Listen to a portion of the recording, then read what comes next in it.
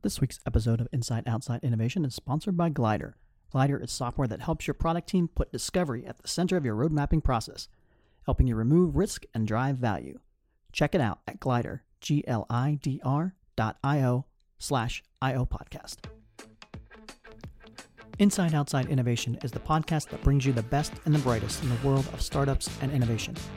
I'm your host, Brian Ardinger, founder of InsideOutside.io, a provider of research, events, and consulting services that help innovators and entrepreneurs build better products, launch new ideas, and compete in a world of change and disruption. Each week, we'll give you a front row seat to the latest thinking, tools, tactics, and trends in collaborative innovation. Let's get started. Welcome to another episode of Inside Outside Innovation. I'm your host, Brian Ardinger, and as always, we have an amazing guest. Patrick Campbell is the founder of a company called ProfitWell, used to be called Price Intelligently, and he is one of the foremost experts in and around this software as a service subscription-based space. And so, Patrick, welcome to the show. Yeah, it's great to be here, ready to jam and hopefully talk about some fun stuff. Yeah, I wanted to have you on the show for a couple different reasons. One, our audience is kind of a mixture of startup and corporate players, but they're all innovators and they're all at that early stage trying to determine, how do you push new products and ideas and that into the world. And with your company and the companies that you help, I think you see that every day, companies experimenting and trying to push new things in the world. So maybe to get the audience up to speed, if they're not in the SaaS business or the subscription business, they may not know you as much as those that are. Why don't you give our audience a little bit overview of kind of how you got into this innovation space and what you're doing right now? Yeah, absolutely. So my personal background's in econometrics and math. And so I actually started my career working in the US intelligence community and then at Google doing different kind of what's called value modeling, which is just taking inputs and optimizing for some sort of output. So when I worked at the NSA, it's, trying to find a bad guy or a gal. And, when I worked at Google, trying to find money and coincidentally kind of using the same models, which is kind of interesting. But I jumped out and I worked for another company in the area, and that's where I started working on a pricing project and basically realized we, as just operators, have no idea what we're doing. And unfortunately, pricing in particular, and then other parts of growth as the company's now evolved, have, some pretty big impacts on your overall growth. And so essentially what ended up happening is started Price Intelligently.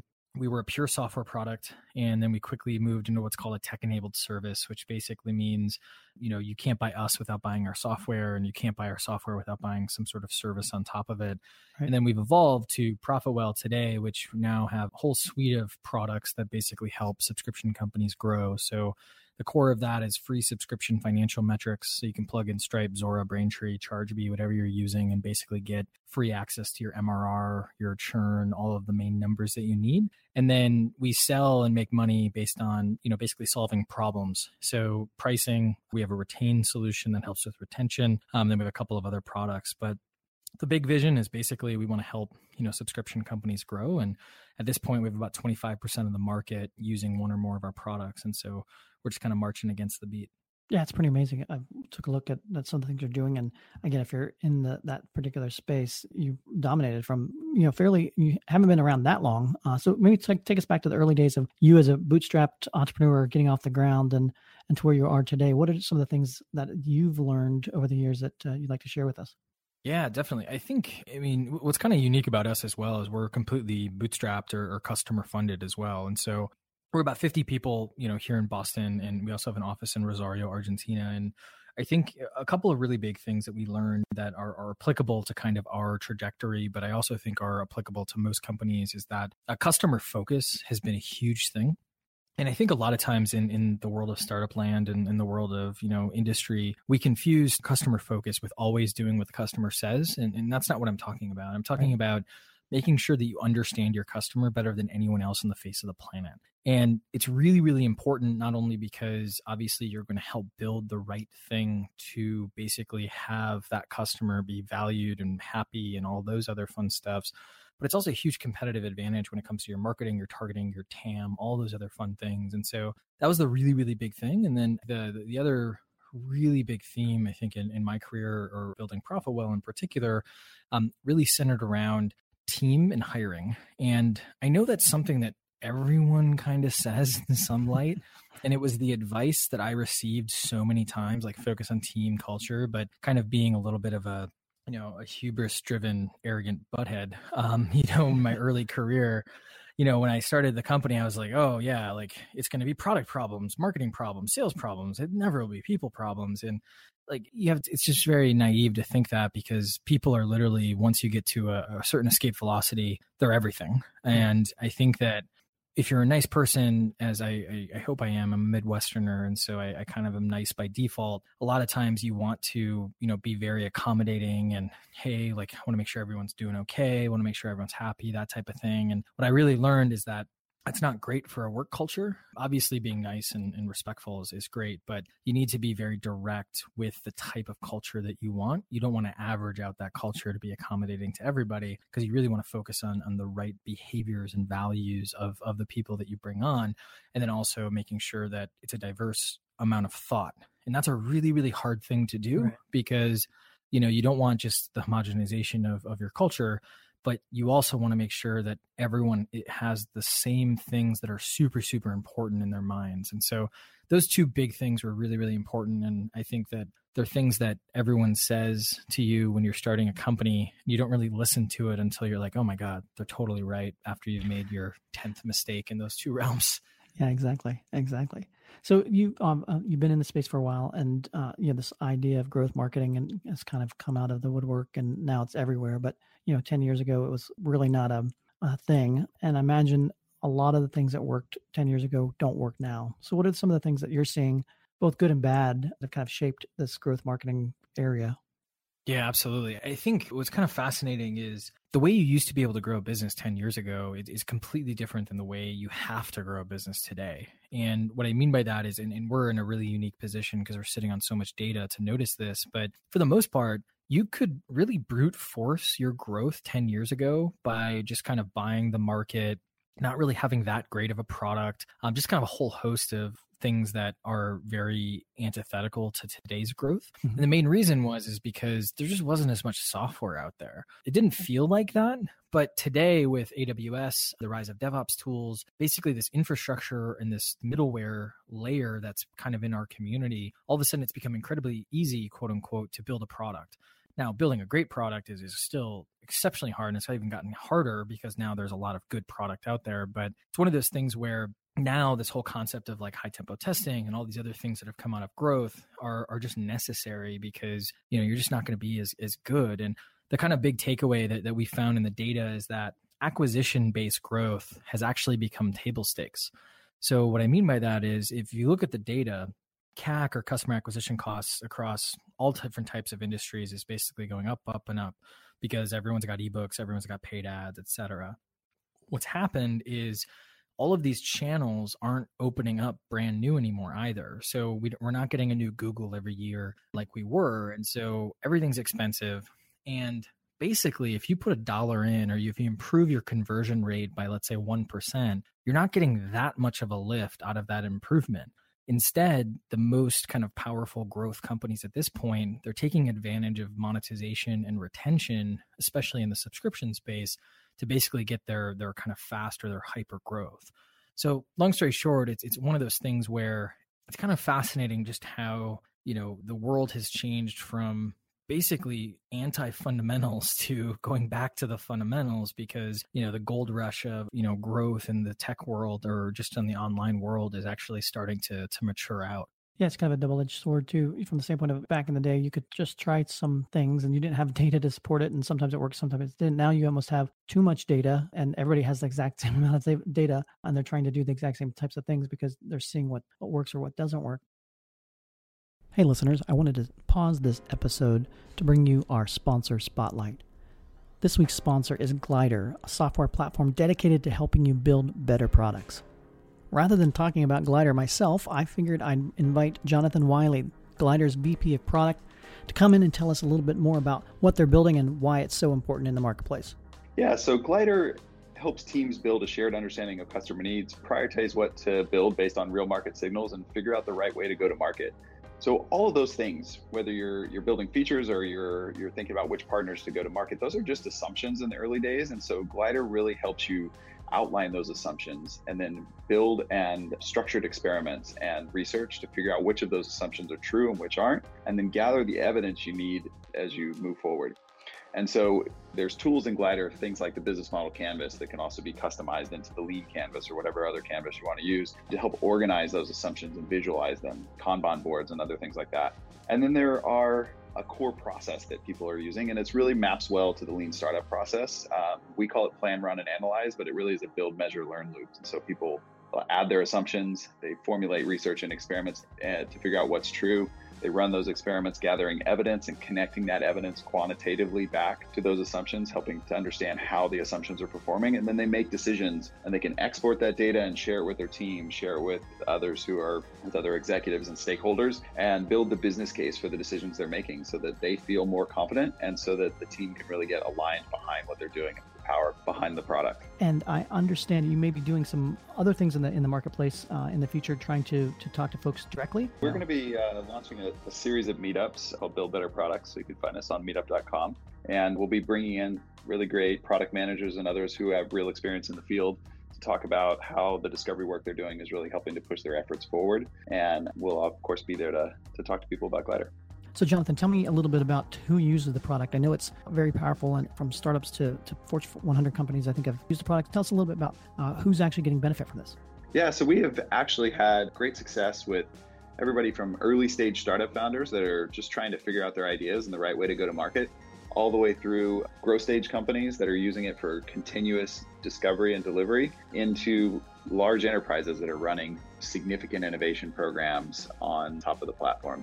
And so in the camp of sort of the success with Glider, most recently seen Blue River Technologies that came through our software actually exit to John Deere for over $305 million. And so that's great. And there's a whole bunch of other exits like that in the software as well.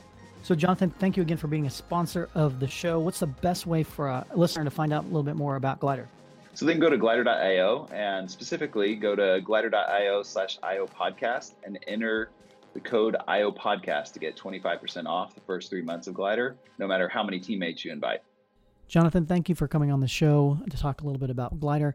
Looking forward to staying in contact, and let's get back to the interview. Talk a little bit about, are you seeing particular trends that are working right now in the growth and subscription space that are different than you might expect right now? Yeah, there's three big things that are reasonable to talk about on a podcast, if that makes sense. So I don't have to, show you a whiteboard or anything to kind of talk through. But there are a couple of things, and these are very tactical. So there's definitely, focusing on your customer has never been more important, but I feel like it's become so ambiguous but a couple of things that you can kind of take away. One is utilizing what's called a value metric. What we've noticed is that when a company's using a value metric versus a company that's not using a value metric, the one using the value metric is growing typically at about double the pace. And a value metric is how you charge. So in a very traditional software product, it might be per user. In kind of a more sophisticated kind of DevOps product, it might be per 1,000 API calls or things like that. But it could be 100 videos, 1,000 visits. But ultimately, this is super, super important, because what it does is it bakes in expansion revenue, as well as basically it lowers churn, because everyone's kind of getting the right amount of value for the price that they're paying, assuming you've done, a basic amount of research to figure out what the right value metric is.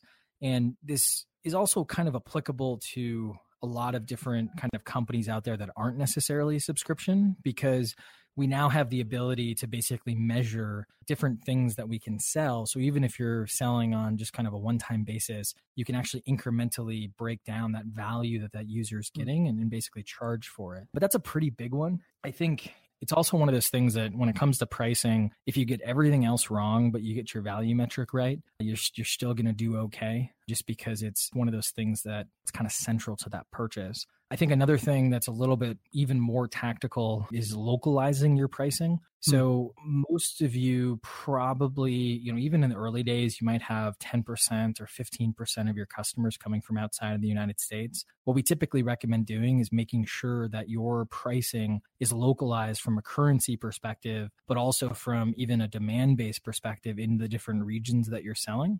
And this is just, natural human psychology, because essentially what you'll find is that individuals who may have never heard of your product, and so demanding a higher willingness to pay is going to be a little bit harder, or there just might not be any other competitors and you're the only one there.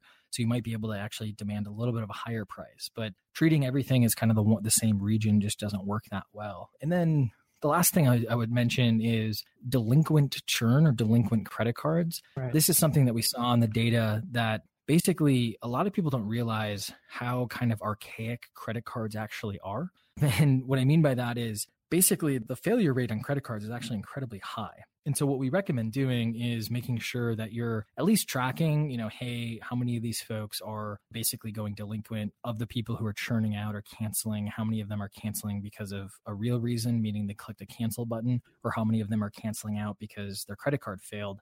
And then, how do you fix that? And, you can see that in Profitwell, but you can also see that you can just do that by looking at Stripe or whatever you're using just to see what the failure rate looks like. So going back to the value metric, I guess, how do you determine which particular metric is the right one for you? There's a data intensive way to do this. It's kind of goes into the pricing testing framework that we talk about a lot.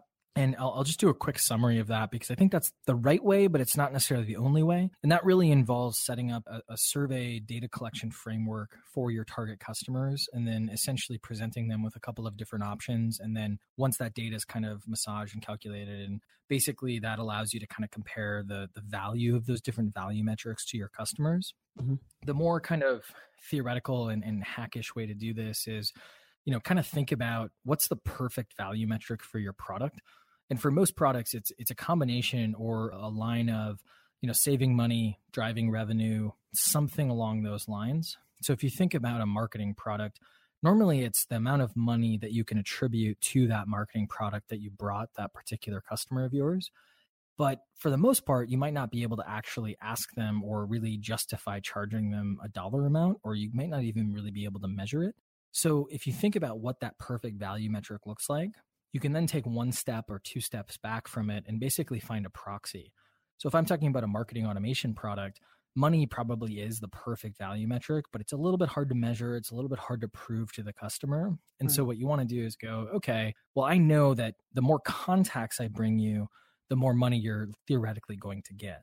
And so then I'm going to focus on contacts as my value metric. And I might do per contact. That feels a little bit of nickel and dimey. So I might go per 1,000 contacts or per 100 contacts by, kind of taking that step back. Makes sense. Talk a little bit about a lot of this works when you are up and going and you have customers and you can iterate with them. And at the early stages, whether it's innovation project or new startup and that, a lot of times those first customers are not coming in the door a lot until you figure some of the stuff out. And you just don't have necessarily the data to kind of really refine that. So what are some recommendations at the earliest stages that a new team or a new startup can actually do to start positioning themselves so when that does happen, they're in a good spot?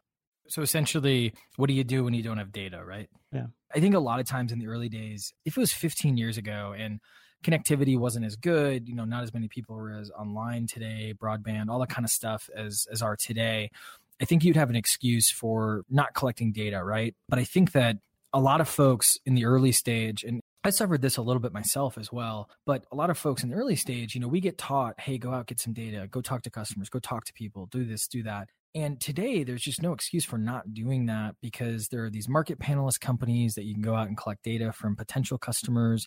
Literally their only goal in existence is to sell you access to someone to take a survey, right? Mm-hmm. And you can do the old Eric Ries lean startup, going to the mall and asking people and just kind of quote unquote hustling for those answers. And so in the early days, you have a lack of data, but there's no good proxy for figuring out if this is a good space than trying to go out and collect data or collect responses that literally only take up a minimal amount of their time on if it's a good market or not. And so that's kind of what I would do is you can get the data. Now, being kind of intellectually honest with the question on like, okay, there is a limited amount of data. So like where do you find that data? Where should you go? Or what data should you focus on?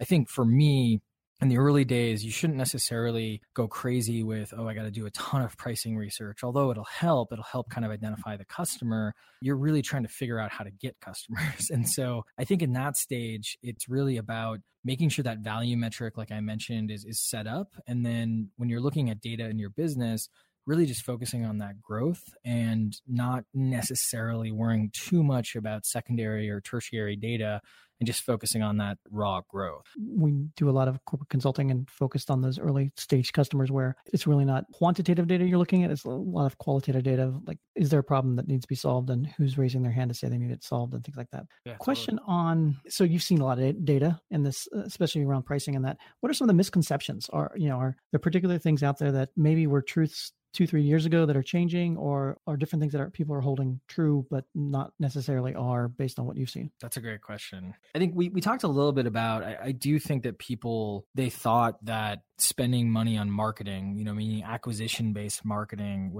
is the end all be all when it comes to growth. And I think we're seeing that backfire in a couple of different ways. It's certainly a way to grow a business, right? And there's a number of public companies that they went public, so that's successful, right? But a lot of them, as they've gone public, they've really, really struggled because the product wasn't there. And so they kind of brute forced their way into a 6 to 8 year run that definitely ended well for everyone. And then the product just never really came to be. And when you look at their headcount, you'll notice, it's like a 700 person company that's a product for developers, but half of them are salespeople, right? And so I think that whole concept of being able to brute force growth, but as I kind of mentioned, it's now this, it's not where the hyper growth is going to come from. I think in, previously, and this is something that's been talked about at length, design and user experience didn't really matter. Mm-hmm. And we're running into a world where, it matters more than ever. And based off that, one thing that's a little controversial is that I've heard usage isn't all it's cracked up to be.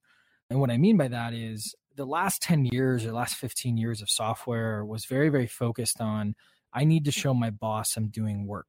So if you think about Salesforce, very successful, right? And very good product for a certain type of customer. But Salesforce, the biggest selling factor was the reporting suite for the managers. It wasn't even about the rep, who's doing the actual work. It was all about the managers, right? And I think we're heading into this world where there's the rise of the anti-active usage product is what I like to call it. And really what that is it's basically a product where it's like, we just do this for you, right? So with Retain, our retention product, you turn it on and you monitor it and do whatever you need to do, but you don't physically do anything. It's just taken care of. The algorithms are taking care of things. And it's, got some machine learning and AI and all that sexiness that is, all the rage right now. But it's really focused on allowing you to do your work while we take over the mechanical work. Yeah, it's an interesting world. And I think that's a big thing where we're going to have heavy workflow products, meaning like a Slack where you kind of turn on your computer, or you probably already had your computer on and you just always have Slack on and you're using it kind of on a consistent basis. Or we're going to have products where you basically just don't need to use it and the middle is probably going to get eaten alive.